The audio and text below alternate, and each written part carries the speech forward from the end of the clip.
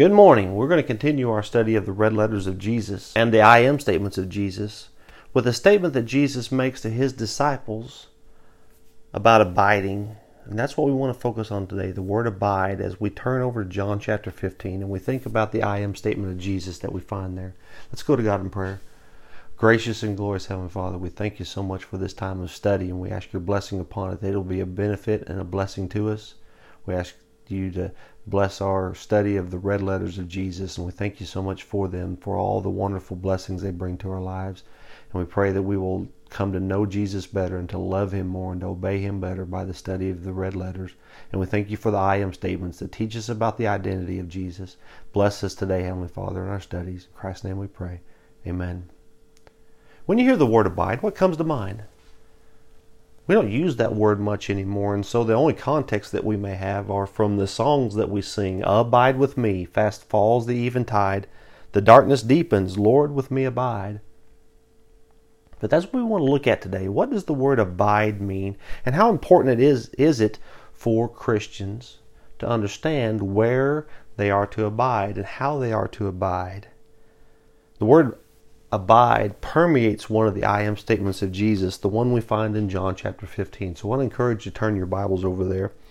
And as you're turning over there, I want us to focus our minds and our hearts for a little bit here on the purpose and the meaning of the word abide in this statements that Jesus makes. Now, to give some context, Jesus is in the upper room with his disciples, and they are partaking of the Passover on the night before his death. You may recall in John chapter 13 that Jesus, after the supper, he sets aside his garments and he wraps himself in a towel and he washes his disciples' feet, and he's giving them there the example of service. He tells them there that a servant is not greater than his master's, nor is he who is sent greater than he who sent him, verse 16. But he wants them to know that this is the example that they are to follow with each other. He then begins to pour out his heart to his apostles and to tell them the things that he needs them to know before his death upon the cross and before his burial and his resurrection and ascension to heaven. One of the things he gives them is a new command. He says in John chapter 13, verse 34, "A new commandment I give to you, that you love one another, as I have loved you, that you also love one another. By this all will know that you are my disciples, if you have love for one another." What a wonderful command that he gives there. Now we recall then in John chapter 14 that he makes a very powerful statement about his identity. "Let not your hearts be troubled. You believe in God, believe also in me. In my Father's house are many mansions. If it were not so, I would have told you. I go to prepare a place for you. And if I go to prepare a place for you, I will come again and receive you to myself, that where I am, there you may be also." You recall that Thomas asked the question, "Lord, how can we know where you're going? How can we know the way?" And Jesus makes that another powerful I am statement. He says, "I am the way, the truth, and the life. No one comes to the Father except through me." He would continue to reveal the Father's will to his apostles, and he would give them the promise of a helper. He says in verse 16 of John 14, "And I will pray the Father, and he will give you another helper, that he may abide with you forever, the Spirit of truth, whom the world cannot receive, because it neither sees him nor knows him, but you know him, for he dwells with you and will be with you. I will not leave you orphans, I will come to you." And he continues to make this promise of the helper who will guide them into all truth and will reveal all truth to them. And in the middle of this heartfelt conversation with his apostles, Jesus makes a powerful I am statement, one that we want to focus on today as we think about the word abide. He says in chapter 15, verse 1, "I am the true vine." Jesus here identifies himself as the vine. And we're going to see how powerful it is for us as Christians, as much as it was for the disciples in the days that Jesus spoke it, to abide in the vine. That's what we want to think about today.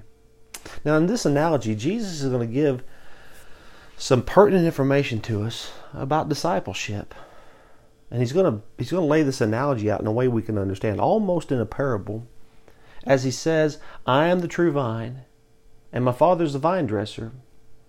Later on in verse 5, he says, I am the vine and you are the branches. And so we identify here the concepts of the vine and the branches. First thing we notice about the vine is that the vine is the source for the branches. The vine is the source for the support and the position and the sustenance, the nourishment, and the spiritual strength for the branches. There's only one vine. There can't be multiple vines to feed the branches. There can only be one vine. And Jesus here identifies himself as the vine. We also see that there are branches, and the branches are the product of the vine. They come off the vine. They are fed by the vine. They are supported by the vine. They are positioned appropriately by the vine. And these branches have a purpose. Their purpose is to bear fruit. Now you'll notice here that these branches are individuals. They're not congregations, they're not groups, they're not denominations, they are individuals. Jesus says, I am the vine and you are the branches. Verse 6 says, and if anyone does not abide in me. And so we see there that he's speaking here about individuals. He's speaking about the individual apostles, the disciples that will come after them, and even Christians today, that we are all individually branches of the vine. And we also see the branches do not exist spiritually apart from the vine. They draw all their support and their sustenance from the vine. And we also see in this analogy that there is a vine dresser. And the vine dresser has a very important job. He is the one who gives purpose to the vine and the branches.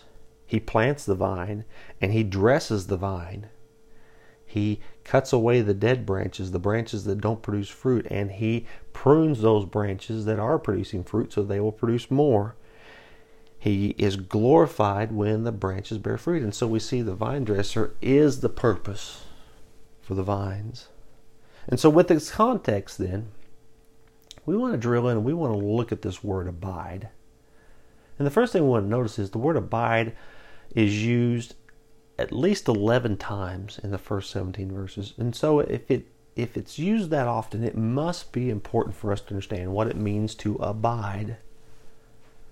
The Greek word here that's translated abide or remain means to stay in a given place, state, relation, or expectancy. And so a synonym might be to continue, or to dwell, or to endure, or to stay in one place. And so if Jesus says that it's important for us to continue, to endure, to stay, to abide, that's something we want to pay attention to. And so what we want to do here is we want to take the statement of Jesus, this analogy of the vine and the branches, and we want to see some characteristics of abiding that have importance to us today. And the first thing we want to notice is that abiding is about location. Verse 2, every branch in me. Verse 5, I am the vine and you are the branches. He who abides in me. And the same thing in verse 4, abide in me. Verse 6, if anyone does not abide in me. We understand from these statements that there is a residency in which we are to stay, and that residency is in the vine, in Jesus. Well, how do we do that? How do we abide in the vine? And we understand this by the concepts that we see portrayed for us in places such as 1 Corinthians. 1 Corinthians chapter 1, as Paul is writing there to the Christians in Corinth, he says these words, to the church of God, which is at Corinth, to those who are sanctified in Christ Jesus. And we then begin to understand what it means to abide in Christ. It means to be in Him. And we have characteristics then of, or blessings that come from being in Christ. In Corinth, he reminds them that they have been sanctified. They have been set apart. They have been made holy for the service of God in Christ Jesus. You go on to the book of Ephesians, and Paul addresses the book of Ephesians to the saints who are in Ephesus, and faithful in Christ Jesus. And so we see a characteristic of faithfulness that comes with abiding in Christ. Now we're going to talk a little bit more about this in a little bit, but I want you to just put a place marker here. Abiding means that we stay in a location. And Jesus says in John chapter 15 that we are to abide in the vine. The branches are to stay connected to the vine. That's important for us to remember. And in fact, Jesus here emphasizes the fact that there is a necessity of abiding in the vine. Look at verse 2. Every branch in me that does not bear fruit, he takes away. And so we see that there's a necessity to abide in the vine, or we can be taken away. Notice the benefit of staying in the vine. The necessity of staying in the vine. Verse 5. I am the vine and you are the branches. He who abides in me and I in him bears much fruit. For without me you can do nothing. And so we see of necessity that we have to remain in the vine if we want to do good things, if we want to live a righteous life, if we want to be acceptable and pleasing to God, we have to abide in Christ. Notice verse 6. If anyone does not abide in me, he is cast out as a branch and is withered. And they gather them and throw them into the fire and they are burned. And so there is a necessity that the branches stay within the vine, that stay connected to the vine. And so far we've seen that abiding means that there's a location that we stay. There is a necessity that we stay there. But is there evidence? Is there evidence in our lives that we abide in Christ? Now Jesus says that there is. That there is evidence by the fruit that we produce. We remember in verse 2 that the differentiation between the branches that abide in Christ and the branches that are cut off is the fruit that they produce. He says in verse 2, every branch in me that does not bear fruit, he takes away. And every branch that bears fruit, he prunes that it may bear more fruit. We'll come back to the pruning in just a little bit. But I want you to notice here that there is evidence of abiding in Christ. The evidence is the fruit that is born. Verse 5 says this again. He who abides in me and I am him bears much fruit. Verse 6, if anyone does not abide in me, he is cast out as a branch and is withered. And so we understand here that there is evidence of being in Christ. What's the evidence of us being in Christ today? What does that look like in our lives today? Are we bearing fruit for God?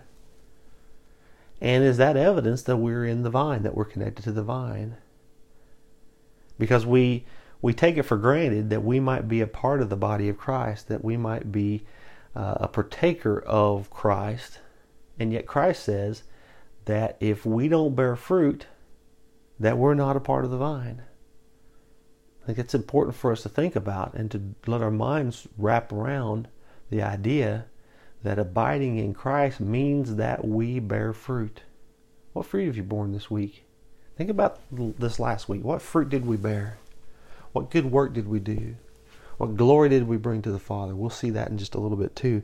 That's another condition of being in the vine. But it's important for us to remember that we have to abide in Christ of necessity in order to bear fruit, and the fruit is the evidence of us being connected to the vine. But what about this pruning?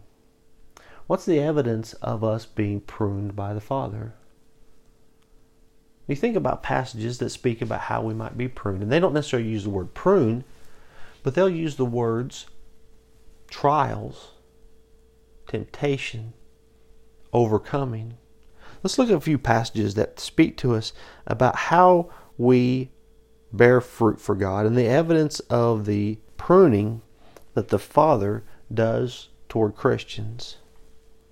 James chapter 1, verse 2. My brethren, count it all joy when you fall into various trials. Now, why would we do that? Why would we be joyous over falling into various trials? Here's the reason. Because the Father prunes us in those situations, knowing that the testing of your faith produces, what's produce? That's the product of growth, right? That the testing of your faith produces patience, but let patience have its perfect work, that you may be perfect and complete, lacking nothing. If any of you lacks wisdom, let him ask of God, who gives all liberally and without reproach, and it will be given to him. But let him ask in faith, with no doubting, for he who doubts is like a wave of the sea, driven and tossed by the wind. You want to see evidence of pruning in your life? Count it all joy when you fall into various trials. And grow patience in your life. Peter says something similar over in his first epistle. In verse 6 he says, "In this you greatly rejoice, though now for a little while, if need be, you have been grieved by various trials." There's that various trials again, right? And we are grieved by the trials, but notice what the trial produces. "That the genuineness of your faith, being much more precious than gold that perishes, though it is tested by fire, may be found to praise, honor, and glory at the revelation of Jesus Christ." And so we see here that through these various trials, through this pruning, that God's going to produce things in us. He's going to produce patience. He's going to produce wisdom. He's going to produce genuineness of faith. And Peter speaks about another blessing that comes through trials. Chapter 4 of 1 Peter, verse 12.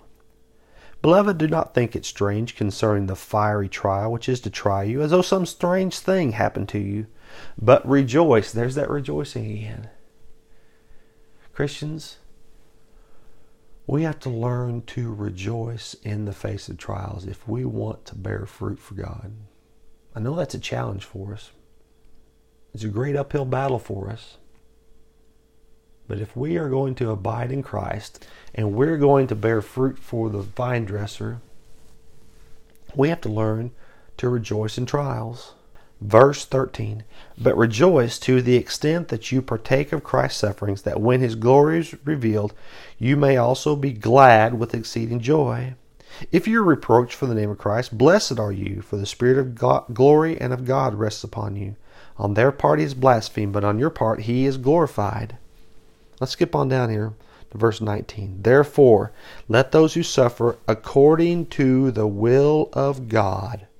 There's the pruning that the vine dresser does to those branches that bear fruit. You know why he prunes them? Because it's according to his will, so that they may bear more fruit. "Therefore let those who suffer according to the will of God commit their souls to him in doing good, as to a faithful Creator." We learn from these passages that the pruning of a wise vine dresser produces patience, genuineness of faith, and good works. And so we've learned so far that abiding has a location, it has necessity, it has evidence. We also learn that there are conditions that allow a branch to abide in the vine. Notice what Jesus says in verse 7. "If you abide in me, and my words abide in you, you will ask what you desire, and it shall be done for you." And so we see here that there is a condition of the word abiding in the vine. That the word has to remain in the vine in order to produce the fruit. Look at John chapter 15, verse 9. "As the Father loved me, I also have loved you. Abide in my love." Now he's going to explain to us what it means to abide in his love in the next verse. Notice what verse 10 says.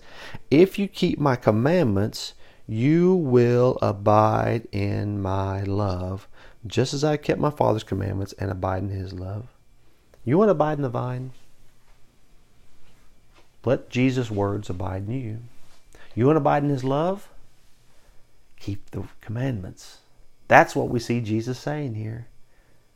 That we have to let his word abide in our hearts, and we have to obey it. We have to live it out in our lives. Verse 11, "These things I have spoken to you, that my joy may remain in you." That's that word remain is the same as the word abide in the Greek. "And that your joy may be full. This is my commandment, that you love one another as I have loved you." So if you want to abide in the vine, you let Jesus' word abide in you. If you want to abide in his love, you keep his commandments. And his commandments are that you love one another. You see how this is all building on itself here to show us that the condition of abiding in the vine is that we love one another. "This is my commandment, that you love one another as I have loved you. Greater love has no one than this, than to lay down one's life for his friend." Verse 14, "You are my friends if you do whatever I command you. No longer do I call you servants, for a servant does not know what his master is doing, but I have called you friends, for all things that I have heard from my Father I have made known to you." Verse 17, "These things I command you, that you love one another. And so there's a condition to abiding in the vine, and that is that we abide in His Word, that we keep His Word, that we demonstrate His Word by loving one another.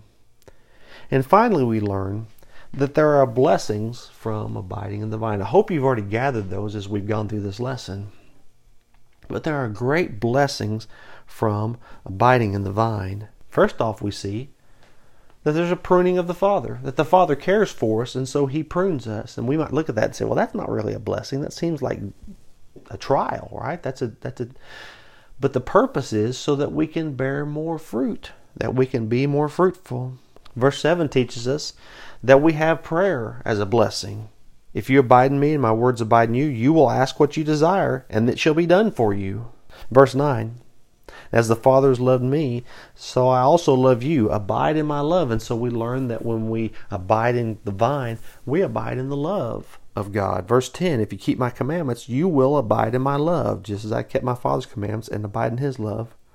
And so then we see that there are great blessings that come from abiding in Christ. Now this draws our mind back to Ephesians 1. You remember in Ephesians 1 that there's a great list of the blessings that come from being in Christ. Now we've already seen in verse 1 of chapter 1 of Ephesians that the saints are faithful in Christ. But we recall the theme statement really for the whole book of Ephesians is found in verse 3. Blessed be the God and Father of our Lord Jesus Christ, who has blessed us with every spiritual blessing in the heavenly places in Christ. You want to have spiritual blessings? They're in the vine. They are found abiding in Christ. Verse 7 says that we have redemption, that we have forgiveness of sins. Verse 11 says that we've obtained an inheritance. And we can go on down through the chapter. But I want to skip down to the end of the chapter, because I want to point out here where these blessings specifically and technically reside. What does it mean to abide in Christ? And I think we've already probably covered it to this point that you understand what we're talking about here. But the phrase in Christ is synonymous with another phrase, two phrases that are found in the Bible. Look at verse 22 of Ephesians chapter 1. And He put all things under His feet and gave Him to be head over all things to the church, which is His body, the fullness of Him who fills all in all. You want to abide in the vine? You've got to abide in the body of Christ. You want to abide in the body of Christ? You've got to abide in the church. If we want to have all these blessings, if we want to bear fruit, if we want to receive the pruning of the vine dresser, if we want to enjoy the love of Christ, we have to abide in the church. We have to be a part of the church where Jesus bought with His blood. And in doing so, then Jesus is going to call us His friend, and the Father is going to be glorified. Look back at John chapter 15. Look at verse 8. By this my Father is glorified, that you bear much fruit. How are you going to bear fruit? You got to be in the vine. So you will be my disciples. You remember in Matthew chapter 5, beginning verse 40, Jesus speaks about His disciples being the light of the world. He said a city that's set on a hill can't not be hid. Nor do they light a lamp and put it under a basket, but on a lampstand it gives light to all who are in the house. Then He says, let your light so shine before men that they may see your good works and glorify your Father in heaven. You know how we glorify the Father? By doing the will of the Father. And Jesus says we do that by abiding in Him. And it's through Him that we do these good works. Matter of fact, He says in John chapter 15 that apart from Him we can do nothing. We can do nothing that brings glory to the Father. Jesus' I am the vine statement teaches us that we can abide in the spiritual presence and blessings of the Father and the Son. As the vine positions and feeds and supports and sustains us, we bring glory to the Father through the fruit we bear for Him. What a wonderful blessing it is to have a place to abide now and throughout eternity. Praise God for the vine. Let's go to God in prayer.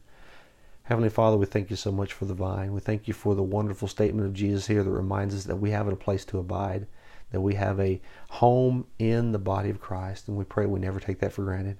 We ask you to bless us today. Bless those who are struggling with sickness and with cares and concerns. We pray your blessing upon them, that they can be comforted.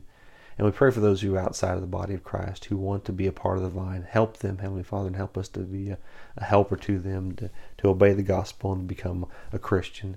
Forgive us when we do wrong, and help us to be forgiving of each other. In Christ's name we pray. Amen.